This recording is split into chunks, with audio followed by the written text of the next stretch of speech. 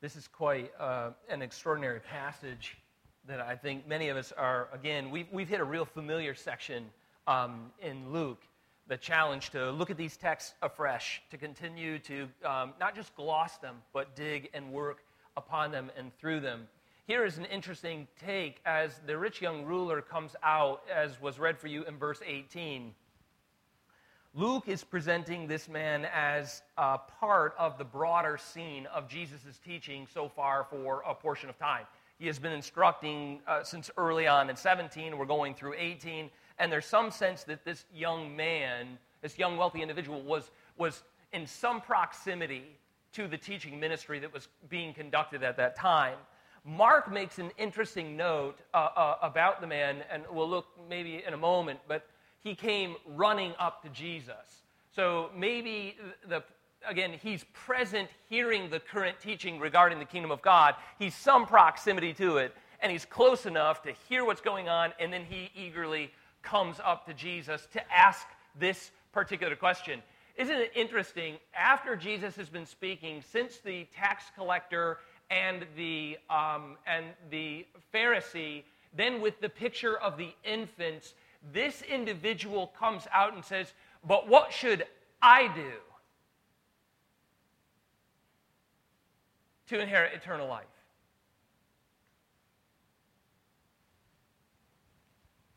Again, maybe a view of himself that is on stage in that moment. Okay, I hear what you're saying. I got the picture, one, of the Pharisee, the tax collector. I'm hearing all that. I agree. I can't be found in that audience. Then we see the kingdom and the infants and the reception of the infants and the parents and their relationship. And then this exhortation to everybody else here. This is how you must come, in humility, empty of self. Yes, I hear that too. But then as Mark records, he comes running up to Jesus eagerly. Because that might work for everybody else, but I'm a bit different. I'm unique. What must I do to inherit eternal life? I think what's significant about getting into the text of the rich young ruler is to grasp the portrait of what we're dealing with here before we presuppose upon a man, or maybe how we've thought about this individual before. But let the text kind of give us the fair profile of the person. Perhaps you'll be a little bit surprised. Turn over to Mark 10, if you would, just for a brief moment, and we'll come right back. So maybe keep your hand there in Luke, because I'm just going to flip right back. But I do want to highlight the profile as we begin of the rich young ruler. So we don't put upon him things that are not present, and we recognize the individual as is being presented to us in the text, step by step, stride by stride. It's significant for how we interpret what's going on in the text. Verse 17 is what I was referencing just before.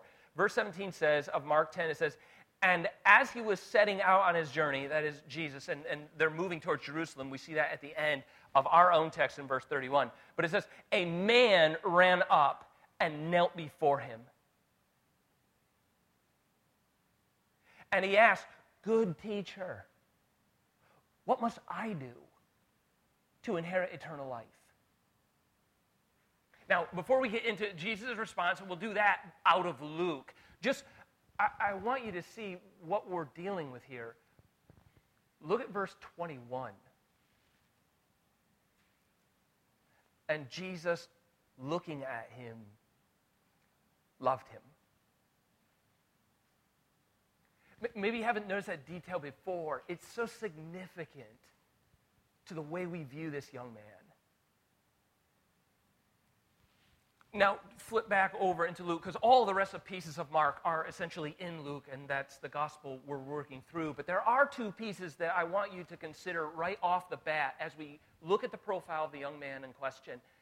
We see, if anything, I'm putting forward to you, we see in Mark's gospel and the presentation, and again, he's here in Luke too. It's a synoptic situation. It's just that Mark is adding the detail. You need to know he ran up and knelt before him. I'm only putting forward the profile that we see already about the young man is that he's at least, if nothing else, he's at least eager. That's what Mark wants you to know. This is how he acted. This is how he behaved. So before we bag on him, we ought to recognize he's at least something. One thing that we can affirm is he's eager. And then we'll explore just a little bit as to why, about what. But then the other piece that I wanted to highlight about Mark 21 in Jesus' response. So after Jesus gives him the law, again, of which we'll look at in just a moment, the man says, yes, I've kept this all my whole life, since my youth. And Jesus looks at him and loved him. Right? So before we would all go, oh, of course he said that. Oh, my word, he is so wrong about that. And our impulse immediately to scoff or roll our eyes or throw him under a bus somewhere, we recognize Jesus looked at him and loved him. There is something about the man in the profile that is commendable. That is what's shocking in this passage.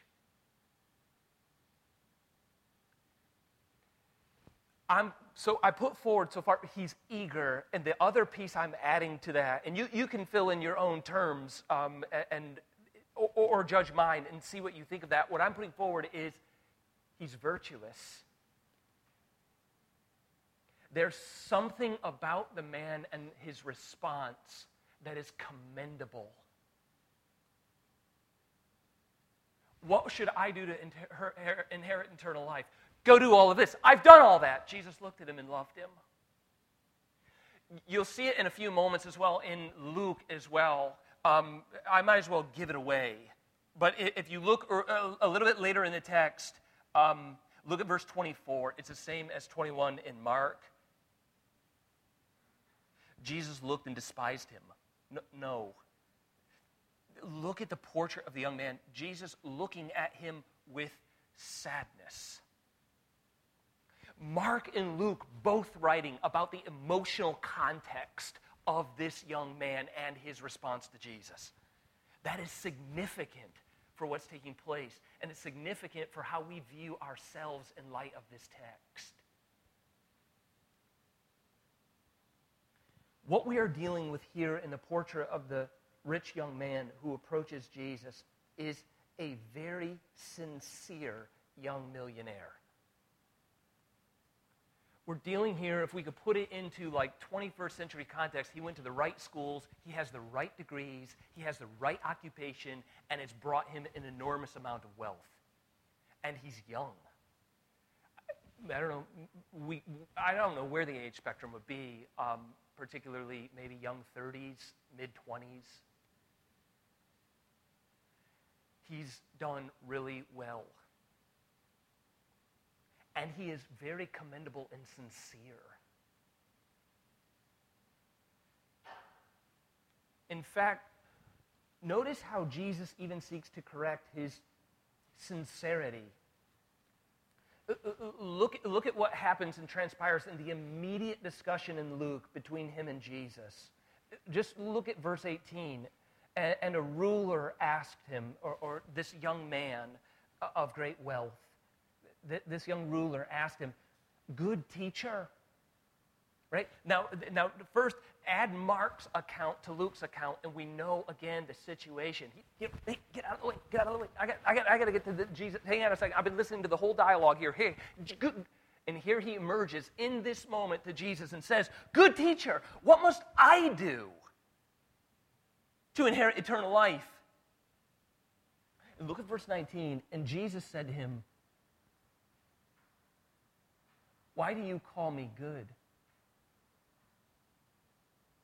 And maybe in a rough reading, just reading by, he's like, man, these are two separate conversations. He's wondering about the good situation, and then he gets to the Ten Commandments. What is going on?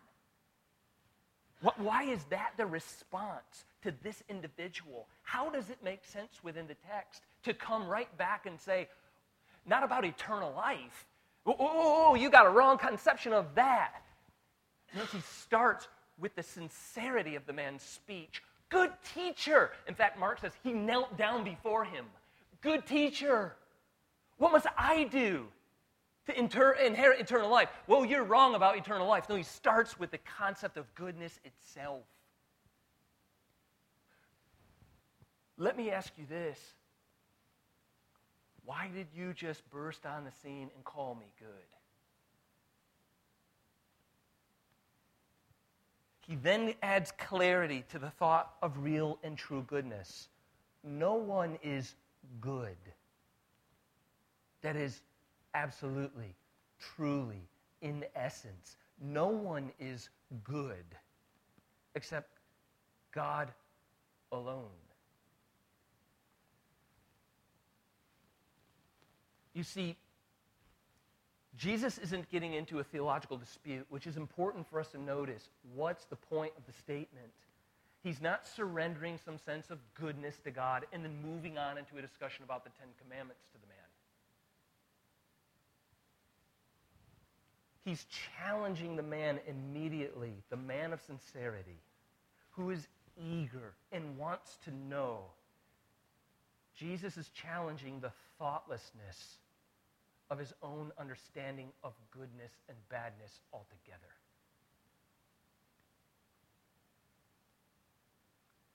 Let's start there with your thoughts about goodness. And as a correlation, kind of a connecting point, therefore your thoughts of what's bad. Let me ask you, what is good and what is bad? Why would you rush up here and call me good? What do you mean when you even say good?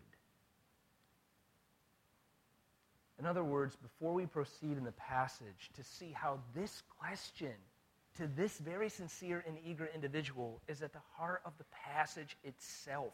It's not something else that he begins to talk about, but he is challenging you and I, both of us, as we look at this passage through the rich young man.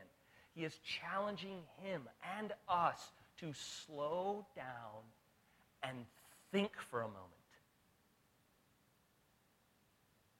about the difference, the distinction between relative goodness and absolute goodness.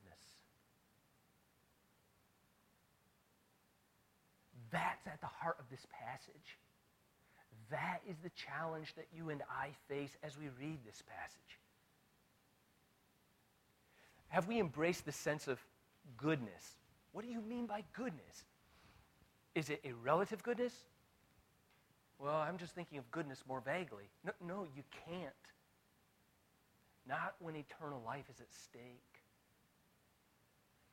There's a relative goodness that lay holds, and then there is an absolute goodness that must be bestowed. What did you mean when you ran up here and called me good? There is only one who is truly good. Notice again the sincerity of the man that is now just beginning to hear, why are you asking me that? Why are you asking me about why I would call you good? Notice how Jesus moves the conversation forward to spotlight on this issue of the man's sense of goodness and where our sense of goodness is. Is it relative or is it absolute? If it's relative, is your relative goodness good enough to inherit eternal life? That's the question of the passage. What must I do to get eternal life? Why did you call me good? Of course you're good. Are you good? Sure, I am. That's the battleground, is the concept of one's sense of goodness, moral rectitude, uprightness, and its relationship and bearing upon one's eternity. Notice how Jesus points this out so brilliantly. He moves the conversation directly into the commandments. I'll just jump back into the conversation so you'll see the whole entire thing right at the issue of goodness. Verse 18, and a young ruler, or a ruler, asked him, "Good teacher, what must I do to inherit eternal life?" And Jesus said to him, Why do you call me good? Why wouldn't I? No one is good except God alone. Then he proceeds to turn the spotlight on this sense of goodness. Verse 20, you know the commandments. Do not commit adultery. Do not murder. Do not steal. Do not bear false witness. Honor your father and mother. And the man interjects, verse 21. And the man said, all these, yes, all what? All the commandments. Yes, I'm with you. Yes, all of what you just outlined and all the others I just cut you off with, I have kept from my youth. You see, he is sincere. Yes, I agree with you. He is in absolute agreement with Jesus at this point. In fact, he would say this to each and every one of those line items, if I can. And you see in the passage, again, if we just went commandment for commandment, listen to what the man would say in reply. He simply summarizes, all of these I have kept. Yes, I agree. But what is he really saying when Jesus specifically says something like, do not commit adultery? Listen to the man's response. He's hearing Jesus. You know the commandments. Don't commit adultery. He's checking them off one by one. Okay, because I'm coming. Teach me. What must I do to have eternal life? Don't commit adultery. Okay, thinking of my life. Yes, I am faithful in all of my relationships. Do you see? He's checking them off as Jesus speaks them. Yes, don't murder. Do not murder. Yes, I seek to preserve the life of myself and others. Not only have I not done what the law forbids, I have actively pursued what the law requires. Yes, I am generous. Do not steal. No, I wouldn't. I'm generous, and I don't take false money. Don't bear false witness. No, I desire the truth. Honor your mother and father. Oh, I love and respect my parents, indeed all who have exercised authority over me. This is the thought of the man who indeed is virtuous and sincere. In his opinion, as he self-reflexively reviews his own performance, he agrees with Jesus. I don't think here he is even arguing that he's kept them perfectly. But I think his argument is, I've kept them sincerely. His life is genuinely organized in his mind by the moral law of God. But you see, his performance then betrays him. Go do all these things. Yes, I agree, and I have, and I try to, and I live by it. Ask my neighbor. But I want to say something to you still, Jesus. I want to ask you something, not about the commandments. I already do that. I'm already organized by these principles. What I want to ask you is, there's still something lacking in my portfolio.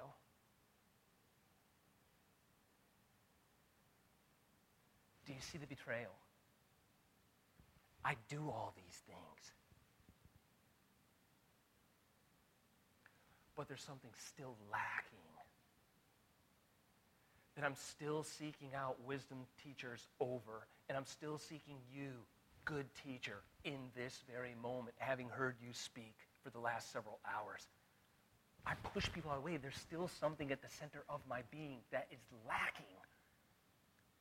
I'm doing, and I'm doing, and I'm doing, and I'm trying, and I'm trying, and I'm sincere as I can be, but there's something still lacking in the center. What can I do to add to what I'm doing to inherit eternal life?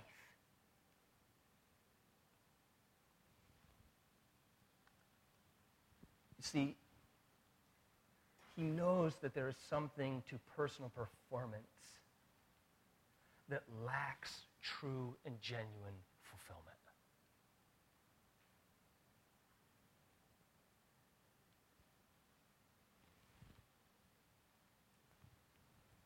Look at the question of verse 18.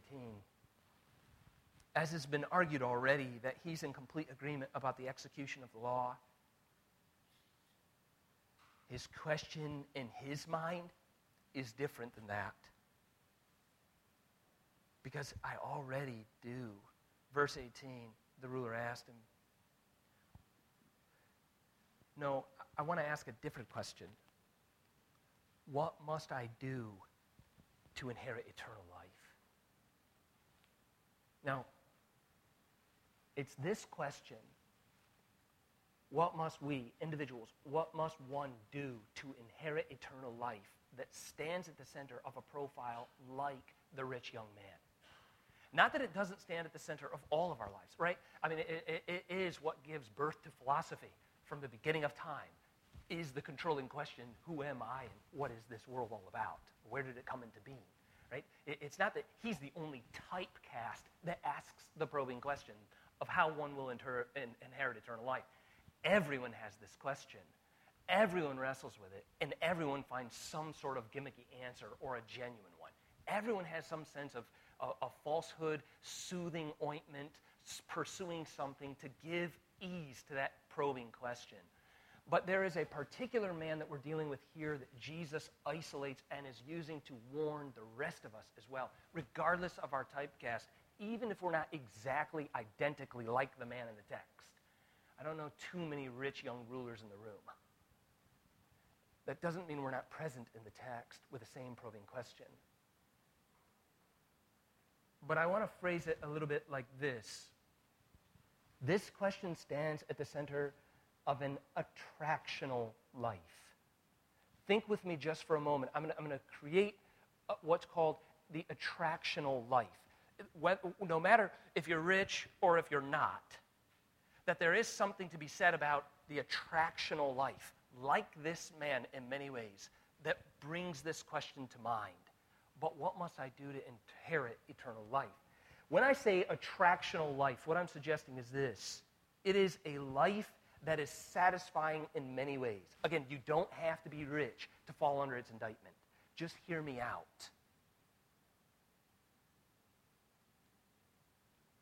This question stands at the center of an attractional life. By attractional, I mean a life that is satisfying in many ways. Well organized, sincere in its acting, and even exemplary in its behaviors.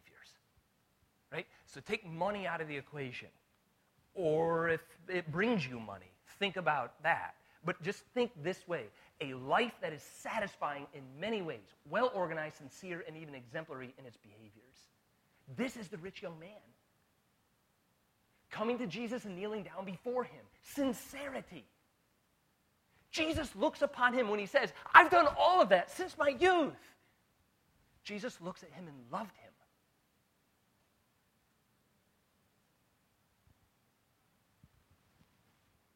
Let me push a little bit further about the attractional life that is exemplified in this young man.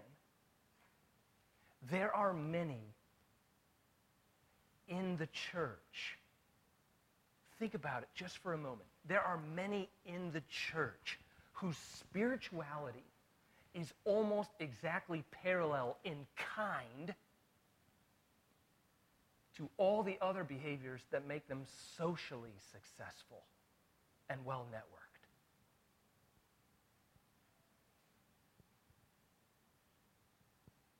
Do you hear what I'm putting together? Here is the rich young ruler with an attractional life that he's living. It's sincere. He's saying my life is structurally organized by the Ten Commandments. Yes. But one thing seems to still be lacking. Yes.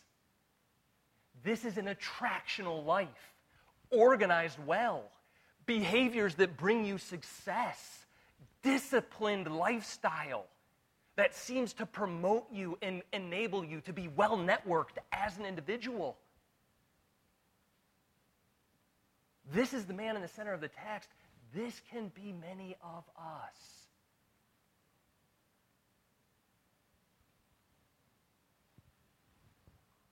In other words, the question about the attractional life is this. And I want to ask you this as you read the rest of the text for the next couple of moments. I'm asking you this question. What makes for truly righteous behavior? Right? So if you're a believer, you're here this morning and you're a believer and saying, I'm living by the power of the Spirit. I'm living out a gospel-oriented, gospel-focused, Christ-centered life. I'm making ethical decisions that are based on that. I'm saying many would say that, but it's simply the same behaviors that bring you other types of success. Like the rich young ruler. I've done all this. I've kept all this. How many of us can say the same thing? No, that's a spiritual life. Is it? Or is it simply the same kind of behaviors that bring you success in other categories? That bring you success in any industry? By saying, hey, I keep the 10 Commandments. Will that bring you success in your industry? Yes. Is it distinctly Christian? In other words, as Jesus asked the rich young ruler, what do you mean by good?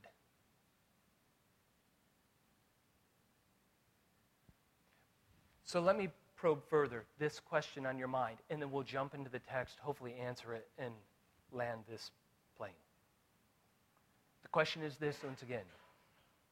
What makes for truly righteous behavior rather than behavior that is a mere semblance of righteousness?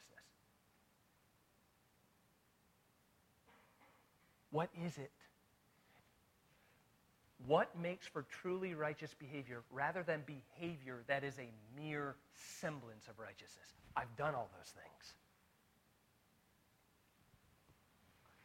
In this instance of our text, Jesus exposes the difference to this young man between true righteousness, true goodness, and right behavior, and self-seeking performance. The two in the church can be so easily overlapped.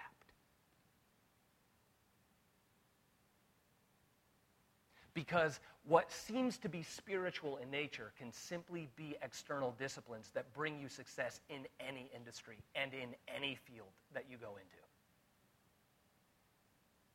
So maybe you would say, what must I do to inherit eternal life? And Jesus say, keep the commandments. You say, I always do.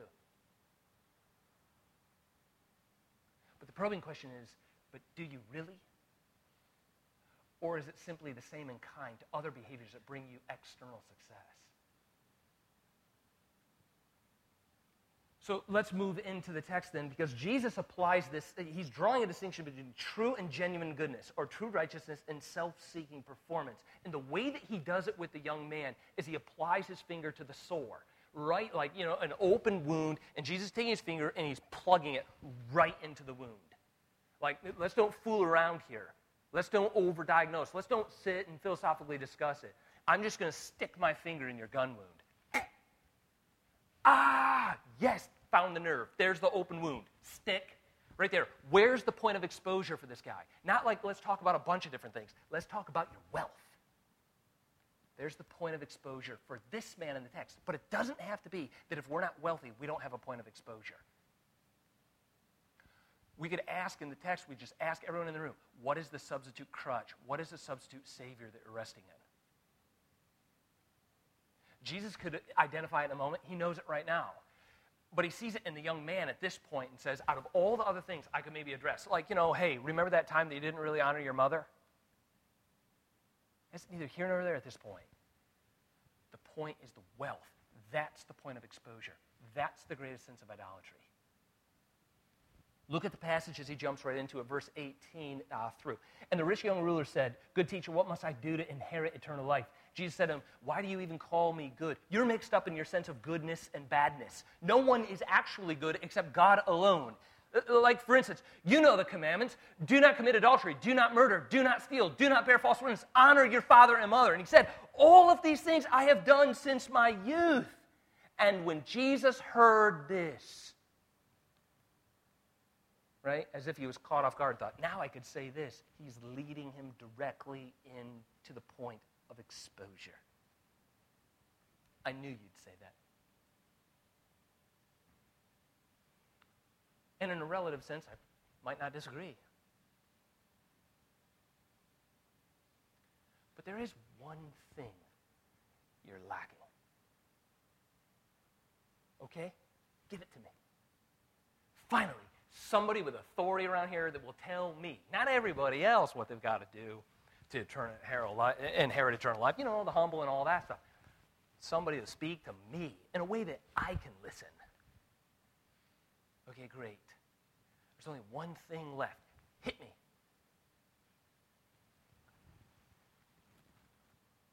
Sell all that you have and distribute it to the poor. The result will be treasure in heaven. Come. Look at the most probing statement of the text. Follow me. Notice, and we need to notice this carefully, many in the medieval church got this terribly wrong. The one thing that Jesus lacks, or the one thing that the man lacks that Jesus is addressing, is not a commandment given by the law for a vow of poverty. He is not establishing a monastery in this text. He is not suggesting that the one thing you lack is the final commandment. You know, for the super spiritually endowed, you go from the 10 commandments to the 11th, and I'm giving the 11th right here, and it is a vow of poverty. That's the one thing. If you want to be super spiritual, take the vow of poverty and go live off other people and live together in a commune and so forth and reject all that the world has to offer. That's not the statement of the text. He is not adding an 11th commandment, and he is not giving you a shortcut to heaven by giving away all of your goods. Notice what he says very carefully. There is one thing that you're lacking. He is giving a totally different category than finances. The financial worth of the young millionaire is not the problem. Lest we just simply diagnose, rich people, you know how they are, all of them. Roll them up, toss them away. They can't go to heaven. Case in point, this guy. Take a vow of poverty and shortcut your trip. No. What he is saying to the individual is that what he lacks in his well-organized, successful, and attractional life is conversion. That's what he lacks. Look with me in the text very carefully, step by step, stride by stride. Notice the speech of Jesus, verse 22. When he heard this, it was perfect. He said to him, one thing you still lack. Now, take that as its own standalone comment. And then look at the exhortation.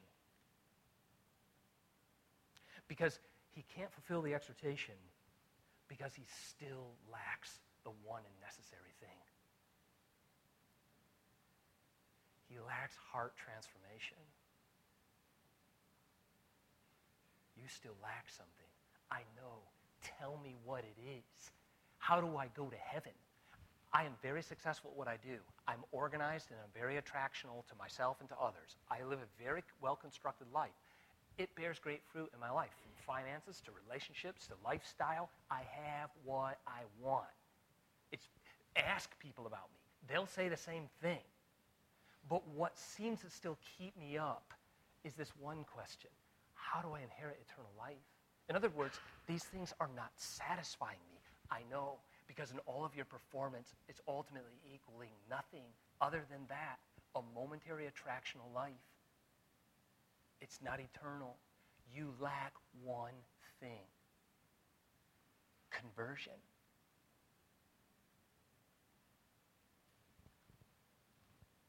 You see, in the attractional life, if you're living it, well-organized, very successful, very attractional to yourself and to others, a web of solid relationships, not a lot of drama, things are going well and well-constructed, you're working your plan and planning your work. In the attractional life, or what we say, the 10 moral strategies, God is your boss, but he is not your Savior. That's the one thing he's lacking. I love my parents. I know. God is your boss. I get it. That's why you're asking me about how you're going to go to heaven to see him. I get it. That's what's on your heart and in your mind. But I'm telling you, you lack the one thing that's necessary in your relationship to God, is your poor sense of goodness. Goodness isn't relative to your performance. Goodness is absolute, bestowed by God. You lack conversion. But what about the lawful behaviors? What about how I don't commit adultery, I don't murder, I don't steal, I don't bear false witness, I honor my parents? In other words, I'm a good person.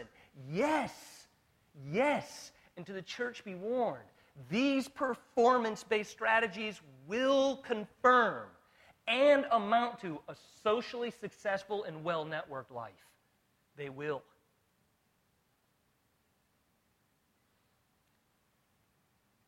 But for righteousness' sake. So here, I'm saying, on the one sense, attractional life, yes. I tell you, even if we just implemented in society at large this 10 Commandment strategy for living, you would see great success between peoples. Yes, by natural law, that's successful. But we'll be just like the rich young ruler, but there's still something lacking. Because for righteousness' sake, in the category of true goodness, not performance, but true goodness, as long as he remains attached to his riches and he burns with covetousness, he is not obeying the essence of the law at all. Yes, I am. I told you I don't commit murder. No, let me clarify. Maybe I agree with you in some sense, but not in the actual essence of obedience to the law. There's a distinct difference between external conformity and obedience for the sake of success and faith-fueled obedience for the sake of the glory of God. These two things are distinct, but they're easily confused.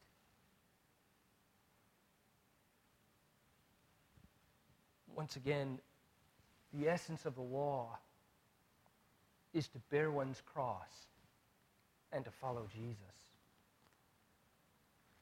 This is what he says, verse 22. When he heard this, he said to him, one thing you still lack. One thing. It must be a vow of poverty. No, it doesn't have anything to do with your finances are not the morally reprehensible piece here. The fact that you're rich and successful, it isn't a negative. Other than that, you rest upon it to save you. So hear me this way, and I want to point this out to you because you're eager, you're very sincere. I want you to hear what I'm having to say to you.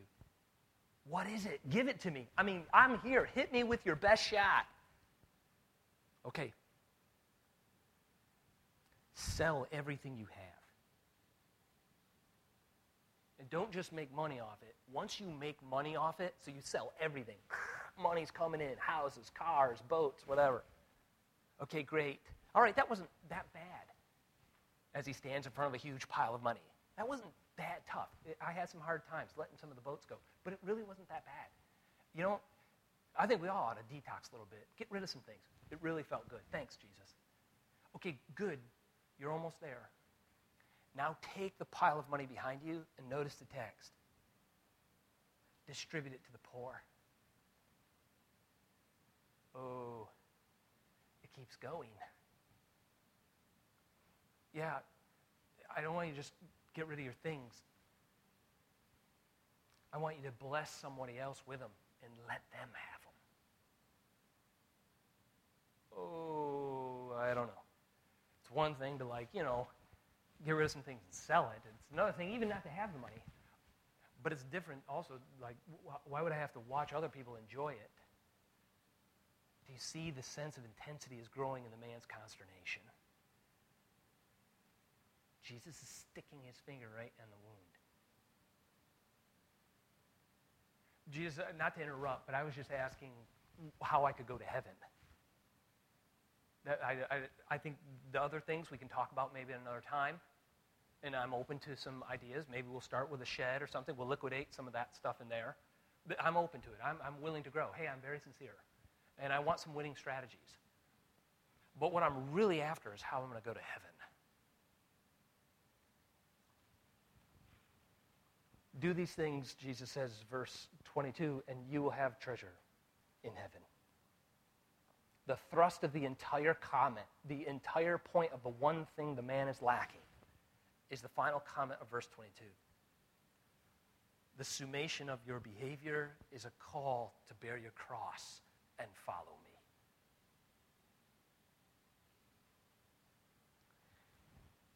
In other words, Jesus is saying to the man, and I want you to think on this just for a moment. He says, what if I were to say to you right now, and I don't know what your categories are. Again, there's probably as many categories of deliverance as there are personalities or typecasts in the room. Our own idols, our own hearts produce them. And the flesh and the Satan, the devil, preys upon carving them into idols that we, not maybe our neighbor, but we, by personality type and experience, will bow down to. So, again, there's multiple in the room. But for the rich young man, it is this. What if I were to say to you, there's no inheritance, no inventory, no servants, no mansions? What if I were to say this to you? All of it is gone, and all you have left is me. Would that be enough? That's the crux of the matter.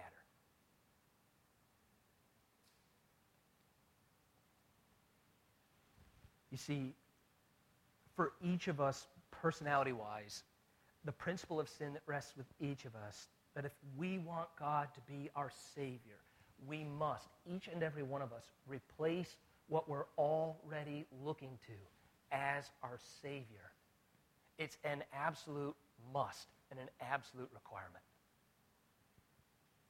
We cannot keep approaching with an attractional life and just see if we can add Jesus to the mix to really put it over the top. You must replace what you're already leaning upon, what you're already looking to as your Savior. This is the point, not a vow of poverty. This is the call and cost of discipleship. Bear your cross and follow me. Notice how the passage then goes as we kind of summarize just in the last couple of moments our time. And that is verse 23. He finally got the answer to the question he was looking for, and it did not feel right. But when he heard these things, right, these things, not a single statement that stood out to him, but he got the summary of it all. Oh, man. It says he became very sad. Why? Because he was extremely rich. It was going to cost him. No. I don't want it to cost.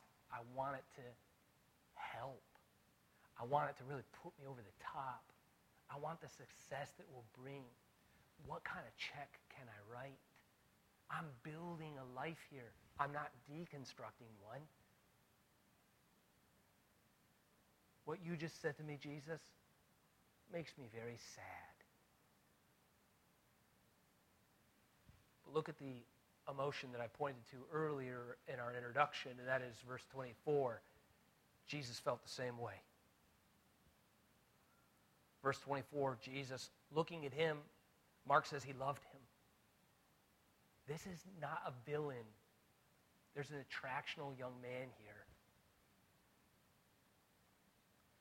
But he's missing absolutely everything that matters. Jesus sees it. And he too, as the text says, looking at him, and you can kind of see the picture, can't you? The young man, very sad, thinking, there's just no way. If there are no houses, no servants, and no cash, and I just had you, can I live with that? No way, dude. No way. It won't work. We got too much to give up. I know. And I want all of it. Jesus, you make me sad. I'm disappointed in you. And then as he leaves, you see Jesus look at him as he goes.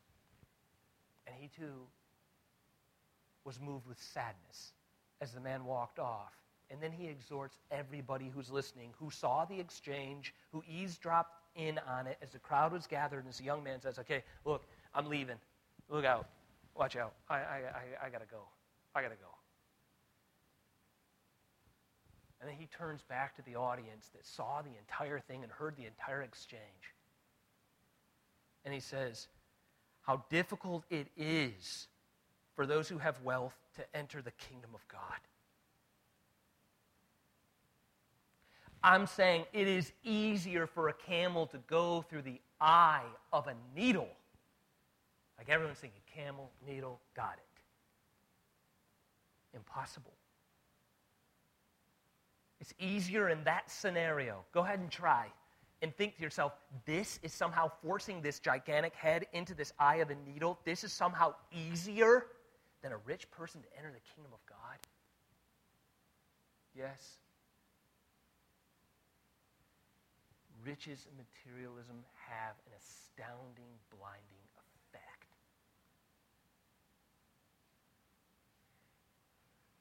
And you know as well as I know, you don't have to be rich to be blinded by materialism. It could be something as stupid as an iPhone 10. No offense if anyone has one. I'm not even bagging on you. I don't know your finances. I don't know your choices. But it can be. It can be as vain, as stupid as that. That can keep you from the kingdom. Beware of materialism and consumption. Beware, be warned. It has a blinding effect to the call of the gospel. Because you see why, right? Because the man accumulated so many things and they reaffirmed his value. That's why he can't part with them. And Jesus is saying, no, you have to, because that can't be your identity anymore. It can't be your value. I have to be your identity. I have to be your value. Union with me. That has to be who you are. What I pronounce on you. That's your value. That's your identity. That's your meaning. No, I can't. The riches affirm me. This means I'm somebody. I cannot give that up to be found in you. What will my neighbors say? How will they think rightly of me if they can't think of me in these categories? And we go back into accumulating to bring some sense of value because we're not finding our value in Christ. That's the burden to bear here. Finally, I'll conclude the text. Just look real briefly here at the weight of materialism. Everybody was leveled by it. Verse 26, those who heard it said, oh boy, then who in the world can be saved? Right? A theology is working in their minds like, no, the riches, he's right. Isn't he, Jesus? His accumulation is his identity. Doesn't that mean he's directly blessed of God because he has all these things?